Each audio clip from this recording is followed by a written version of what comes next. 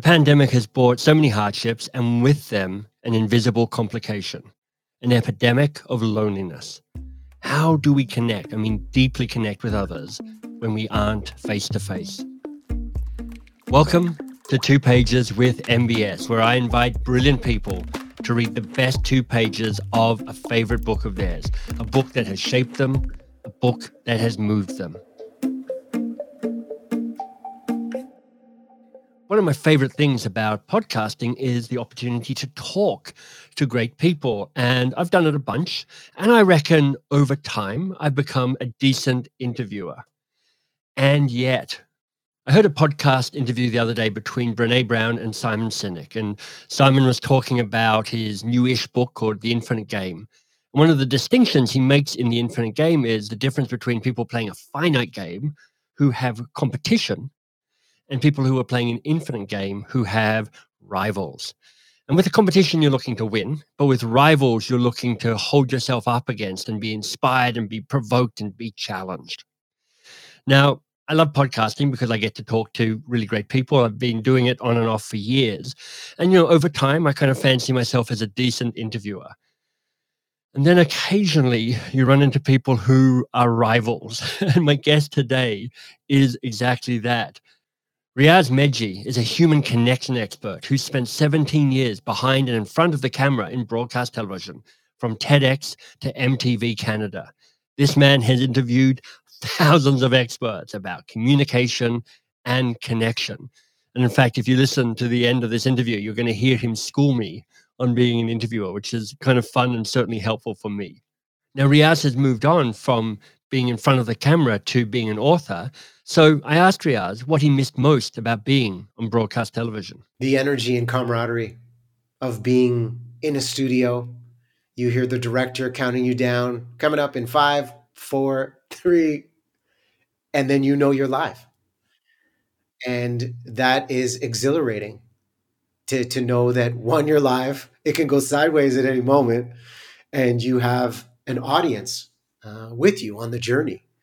And being around, working in broadcasting, I've had the fortune of working with some terrific teams and leaders and laughing together and learning together, being physically in the space of just exploring ideas and then trying them on live television and then, dissecting it all. It's such a fascinating experience. And I miss that camaraderie and energy of being physically together. It's safe to say that most of us are missing the same things, the connection and the camaraderie. And Riaz has spent a great deal of time thinking about this for him and for us. During the pandemic, he's been hard at work on his own book, Every Conversation Counts, and the road has been a bit rocky. It's not just the difficulty of actually writing a book. I'm a stubborn guy. So if somebody says, yeah, I don't know why people write books now, it's just going to get lost in the shuffle. To me, I'm like, well, if you believe in your message and you believe and have seen it can help, I'm going to commit to the idea. And I'm going to do everything I can to amplify this message and get it out there. And I knew for me, human connection was such a passion. Studying the epidemic and, I believe the social pandemic of loneliness and isolation were problems everybody was feeling. And that, Riaz told me, is why he chose the book, Everyone Communicates, Few Connect, by the legendary John Maxwell. And that's what he's going to share with us today. I'll let Riaz tell you exactly what impact it had on him. I've always been fascinated by the art of how and why we connect. And I don't even know how old this book is, but I discovered this one years ago. And as an interviewer, I always thought, well, what is a great conversation? And it's that emotional piece, how to make an emotional connection, how to lead with the service mentality. So when I saw this title, it just spoke to me. And when I picked it up, reading it cover to cover, there are so many pages that are marked that it was one of these books that I could totally relate to. It's much like yours, Michael, and I said this to you with the coaching habit. When I was reading these things, these were some of these tactics that I was unconsciously doing, but had yet to articulate. And it just spoke to me that way. And I thought, yes, that's why this works. And I love reading books that allow me to see these things and then just up my game even more. And this book did that. If you're hungry for deeper connection, I know I am, we could all stand to up our communication game. So here's Riaz Meghji reading 2 pages of Everyone Communicates, Few Connect by John Maxwell.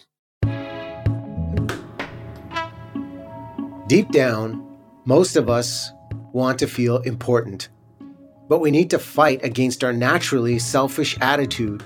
And believe me, that can be a lifelong battle, but it's an important one. Why? Because only mature people who are focused on others are capable of truly connecting with others. Ego. There is a very real danger for people with public professions to develop unhealthily strong egos. Leaders, speakers, and teachers can develop a disproportionate sense of their own importance. My friend Calvin Miller, in his book, The Empowered Communicator, uses the form of a letter to describe this problem and the negative impacts it has on others.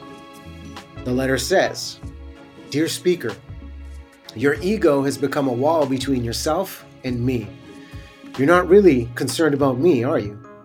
You're mostly concerned about whether or not this speech is really working, about whether or not you're doing a good job. You're really afraid that I will not applaud, aren't you? You're afraid that I won't laugh at your jokes or cry over your emotional anecdotes. You are so caught up in the issue of how I am going to receive your speech, you haven't thought much about me at all. I might have loved you, but you are so caught up in self-love that mine is really unnecessary. If I don't give you my attention, it's because I feel so unnecessary here. When I see you at the microphone, I see Narcissus at his mirror. Is your tie straight? Is your hair straight? Is your deportment impeccable? Is your phraseology perfect? You seem in control of everything but your audience. You see everything so well but us. But this blindness to us, I'm afraid, has made us deaf to you. We must go now. Sorry. Call us sometime later. We'll come back to you when you're real enough to see us, after your dreams have been shattered, after your heart has been broken, after your arrogance has reckoned with despair. Then there will be room for all of us in your world. Then you won't care if we applaud your brilliance. You will be one of us. Then you will tear down the ego wall and use those very stones to build a bridge of warm relationship. We'll meet you on that bridge. We'll hear you then. All speakers are joyously understood when they reach with understanding. Signed, your audience." This is so good. The first time I read Calvin Miller's letter, I was struck by how accurately it described me when I came out of college. I was so cocky. I thought I had everything figured out. But the truth is that I didn't have a clue. I had taken courses in speaking, but the university coursework I had completed for my degree had merely taught me how to construct a competent outline.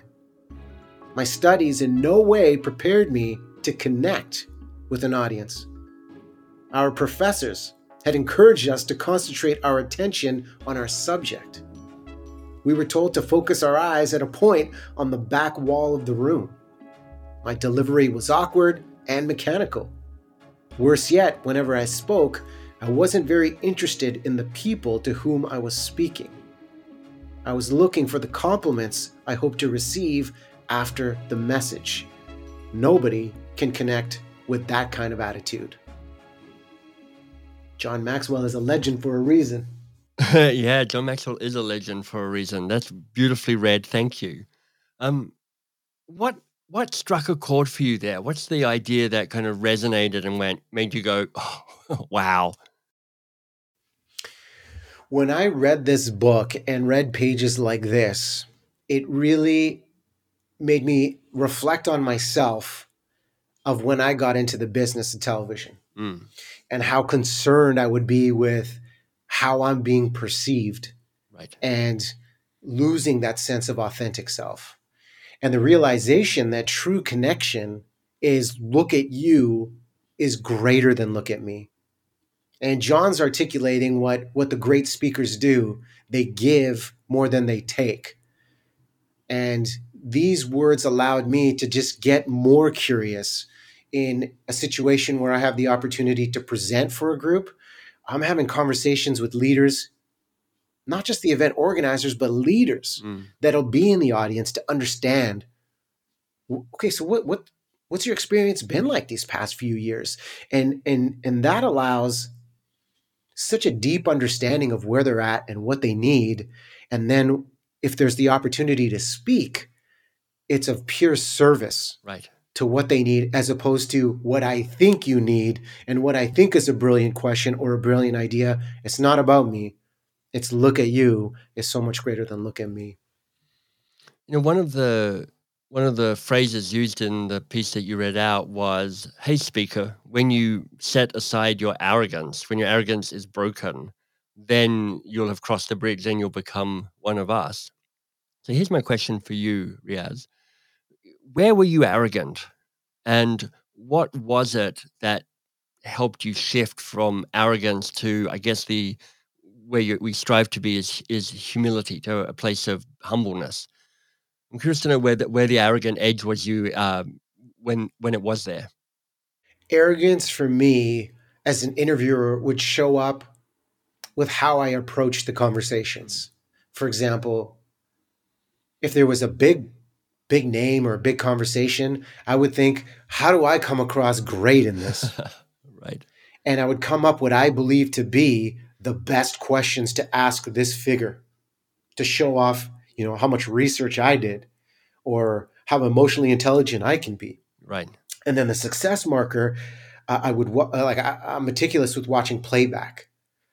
And I would watch it and I would say, yep, check. That was a success because I asked all of the questions I wanted to ask. Mm. And then the emotional component, to me, is some of the most interesting guests. The way this shifted from arrogance to humility came in the green room. And one of the simple questions, and this is why I love your book, The Coaching Habit, because one of your 7 questions talk about what's on your mind. Yeah. And there have been some really powerful interviews with guests surrounding mental health, the ones that have dealt with adversity of life-threatening health risks. Of before I even enter with my energy and my curiosity, is to just pause and feature that look at you is greater than look at me. And I would ask guests, what's on your mind? And that question would allow me to prioritize their priorities. And if they gave me something that I hadn't researched, the interview shifted. Right. And that's when these courageous reveals would start to be unlocked. And I started to understand it's not about me. It's not about my questions. It's about this message they have to share. And the goal is to unlock it. In TV, you only have 5 to 6 minutes to unlock as much as possible, but give them that space in the green room so they trust you. Right. And then reveal something powerful so the audience wins and their message connects on a deeper level. I mean, that ability to create connection and trust. I mean, this is in part what your new book is about as well. How do you accelerate that? Because sometimes you get lucky and there's a connection, and you're like, I know we're going to hit it off. But if you're a professional interviewer, you can't leave that to chance. You're like, my job is to accelerate trust and accelerate connection. And what I hear you already saying is kind of meeting them in the green room, which can be a literal thing, but also a metaphorical thing, and kind of being present to who they are. But I'm wondering if there's other ways that you helped make that sense of connection deepen and ripen more quickly. It comes down to the recognition and patterns I'd watch after 17 years of interviewing people for a living, that there are 3 questions we ask ourselves the first time we meet someone. And those questions are, do you care about me? Are you listening to me? And can I trust you? And I believe the amount of research we could do to delve into somebody's work and research maybe experiences they've had, columns they've written to understand where they're at and get specific shows that caring piece. Right. The idea of simplicity with our curiosity of asking that initial question and then getting out of the way and then digging deep proactively with follow-up questions conveys that powerful listening, where they'll be more engaged thinking, okay, they're picking up on what I'm giving them, as opposed to running down the list of questions that they had for me. That's so annoying when that happens. When they're like, I've just opened up a beautiful doorway for you. We could walk through this together." And the interviewer goes, "That's not my next question. Sorry about that. I've got something else to ask you." You're like, a missed opportunity." It's so true. And the funny thing is, Michael, being on the other side of the interview, I can spot it now. Mm-hmm. Like for me, I would always pride myself if an author was coming in, I'm like, I have to read their book. Right. Because otherwise, I'll just read the talking points the PR person gave. You've probably given out those talking points. What's Right. the point? Yeah. What's the point? Yeah. And you can tell when someone's done a deep dive into the work, and when when they have it, I can spot it now. So that listening piece is really important. And the idea of, can I trust you? I really credit Darren Hardy, the former publisher of Success Magazine and author of The Compound Effect, which is another great book that I love. And I had the chance to sit with him a few years ago, and he's interviewed some of the greats. And I said to him, I'm like, Darren, like, what's your secret? Like, how do you get people to trust you?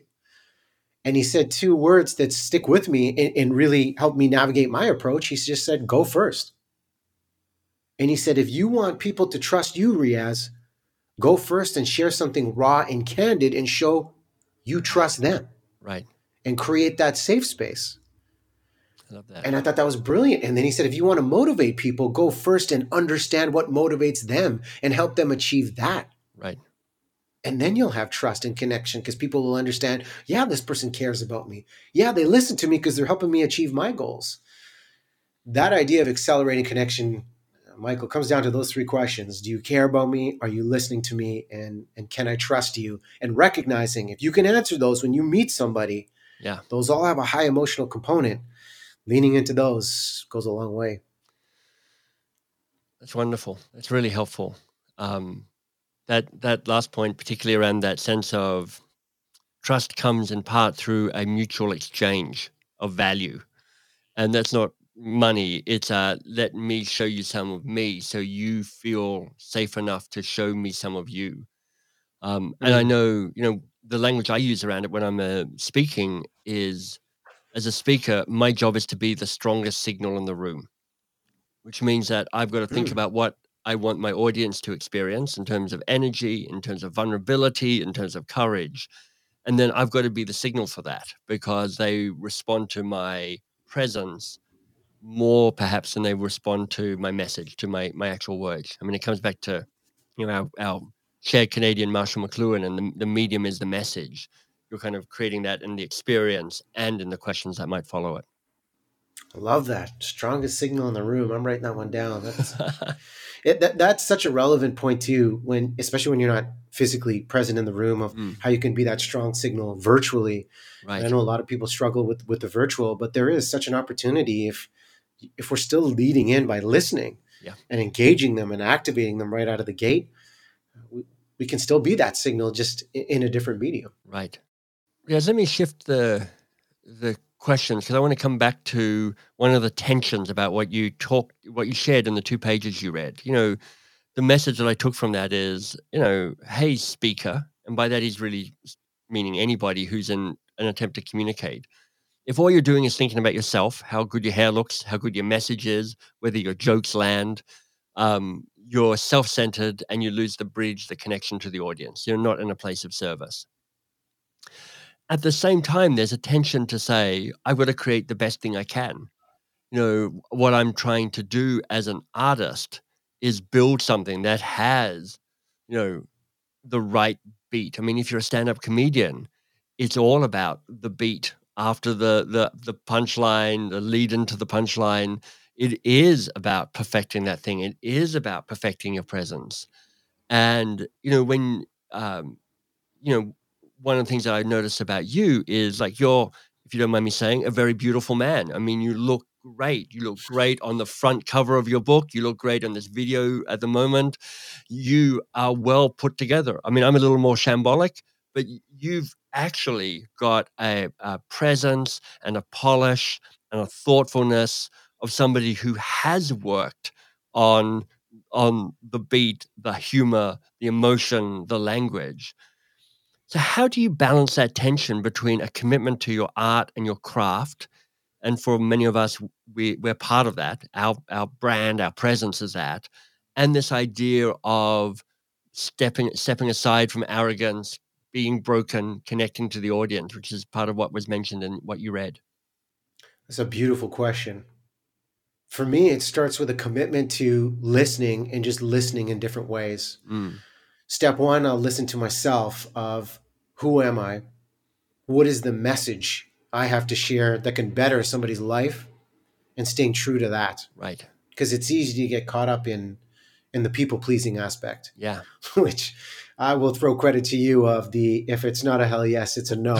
I wish I lived that more than I do, but I'm trying to body that. And that to give that credit, that's from Derek Sivers and his work, which I love that adaptation of that. It's like fully commit to a yes or just make it a no.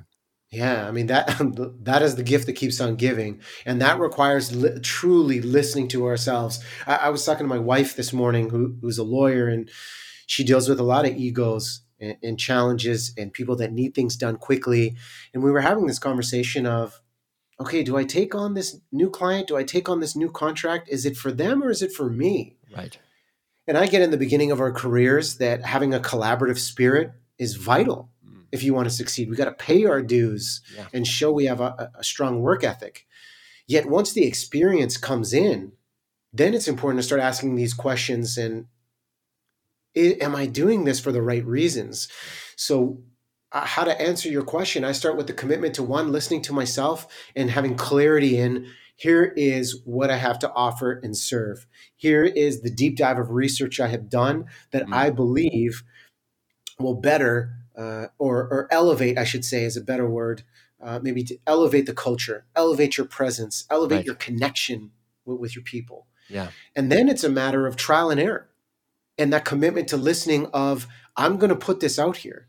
And this is why, I said during this conversation, I still watch my playback on any presentation to Right. this day. Mm, And one of the things I love about, I know a lot of people are tired of Zoom and have Zoom fatigue or whatever video medium you use. yeah. One of the things I love will be the option to save the chat before the window is closed Yeah. after a presentation is done. Yeah. And after that presentation, the first thing I'll do is I'll watch my playback and take my own notes. And then I'll go back and watch what the audience Wow. reacted Yeah. to understand what was of value. And there are ideas where I think when I discovered it, and I feel like at this point I've been a curator of information through interviews and ideas and through writing, where I feel this is a valuable idea. Mm, Yet the audience will always tell me if it's a valuable idea. So I try and match. I listen to myself, I watch playback, take notes, critique myself, and then listen to, most importantly, the audience and see how they were served, and then calibrate and recalibrate and continuously try new ideas. And every audience is different. yeah. And understanding there will never be 100% approval. That's something I struggled with in the beginning because of the ego in television. I wanted to be liked by everybody. But after a while, you realize it's not about me. Yeah. It's about the moment you can create and the service you can provide. So that service of continuous playback, critique, listening, yeah, it all comes down to commitment to listening, I'd say. It's such an interesting place you're pointing to, Riaz. It's a unresolvable tension, which is staying an apprentice and owning mastery at the same time. Mm. And that's what I hear in the stories you tell, which is, you know, by any measure, you're masterful at this work, whether that's presenting, teaching from your book, interviewing people. Um, but the willingness, the humility to be an apprentice, to keep learning, in some ways also allows you to best utilize that expertise because it's not a brittle thing. It's a expertise that's able to meet an audience where they are and go, look, I've got some stuff I know works, and I'm gonna use all of those skills, whether that's obvious or whether that's a little more subtle and subliminal. But I can also use that to be present and to adapt and adjust to what the audience wants and what they need, and where the energy moves in the room, so that you can be present to them as well.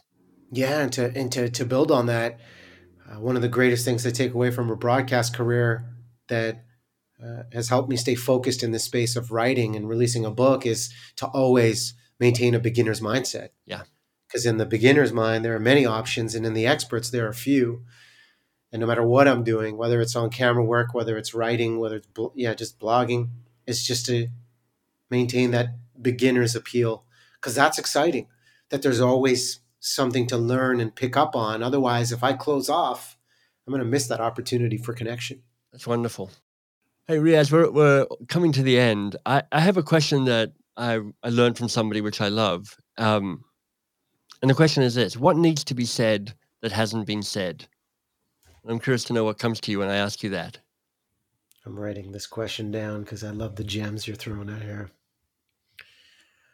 Out of everything we've covered in this conversation, the idea that comes to me is, how do we break out of autopilot mode when we're not just communicating, but if we have an intention to connect with someone, if we're going to give them our time, if we're going to give them our attention, how do we break out of autopilot mode and get more intentional with navigating emotion? And all those years in television, and what I've learned from the interviews, is that in our conversations, how do we just bring, and this is an idea I'll throw to you who's listening to this and listening to us right here in this conversation. How can you create a dialogue with less information and more emotion? And a lot of people talk about their career, they'll talk about their health, but emotion lives in relationships.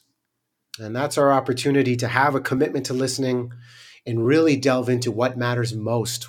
What are people's emotional priorities? And being with them. Not being afraid of emotion, especially if somebody's grieving or somebody's highly frustrated. Just allowing them to be witnessed, and then leaning in with the curiosity, leaning in with listening and putting aside the distractions, and just navigating emotion. Less info, more emotion is what we need right now. Well, Riaz, let me ask you this.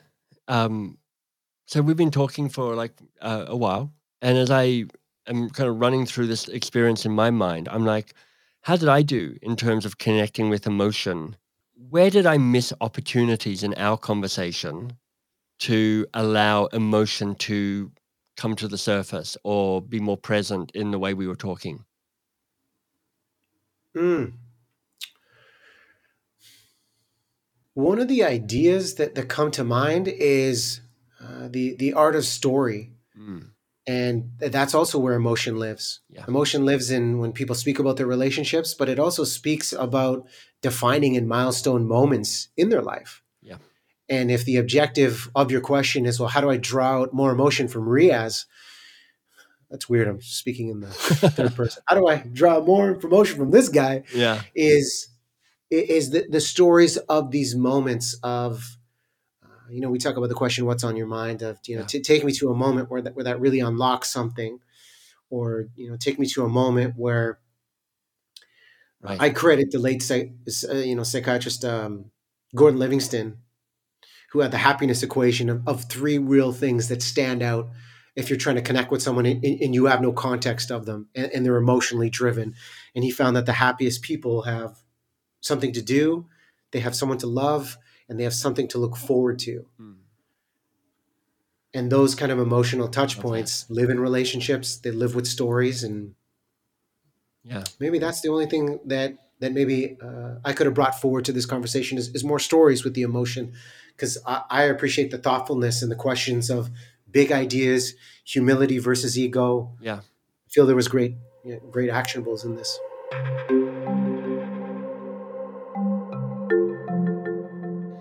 It's pretty ironic that last conversation Riaz and I had, where I asked him, what did I miss, or how could I improve my game as an interviewer? And he's like, yeah, maybe stories, a few more stories.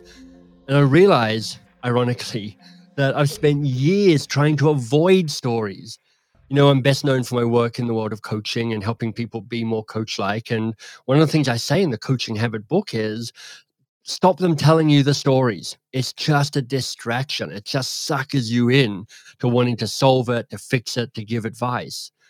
And I still stand by that. I still think that's true, that if you're in a conversation that's coach-like, where you're actually trying to open up new insights and provoke action, that often the story is a distraction, because if you're the coach and you're pursuing the story, you're often trying to pursue it so you can get more information so that you can then solve the problem. But this is what I'm taking away from this conversation. Well, many things, but I realize that the story might be a distraction in the world of coaching, but when I'm trying to connect with somebody, the story is so often the way into that connection.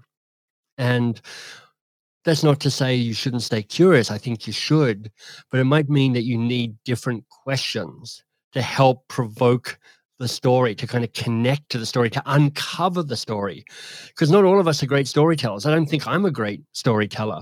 You just have to talk to Marcella, my wife, and she's like, "Tell me what's going on." And I'm like, "Oh, I've forgotten most of what's already happened during the day." When I worked with Audra, who is the producer of the show, and she's like, and I'm like, Audra, how do I get people to tell better stories? I want that, but I've spent 20 years practicing not getting people telling stories.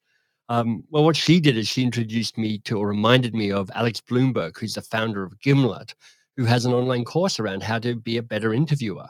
So I went there and I've started to pick up and use new questions so that I can actually reach out and connect to people's deeper stories.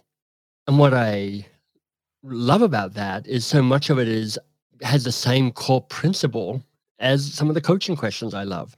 The coaching questions are, hey, what's the real challenge here for you? It accelerates us into the real conversation fast. And I love that. And I realized that the same method is what you're after when you're asking people to tell a story. I go, hey, that moment when you were leaving broadcast television, take me there. What was that like, Riaz?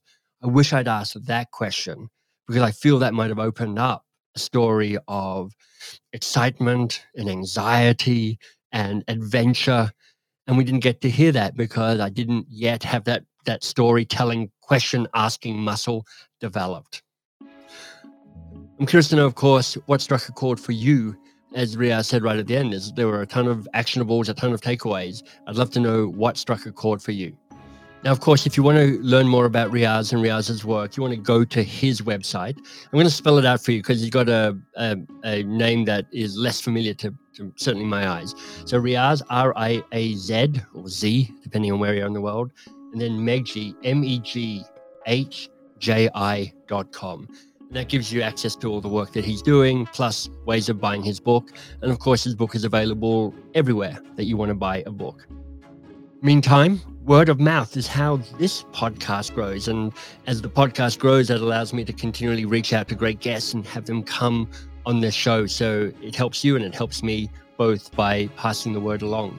So if there's someone you can think of who would love to hear Riaz's insights, who's looking for connection and communication and that ability to understand that every conversation counts, well, please mention the episode to them. I'm sure they'd benefit from it, and I'd certainly be appreciative of it.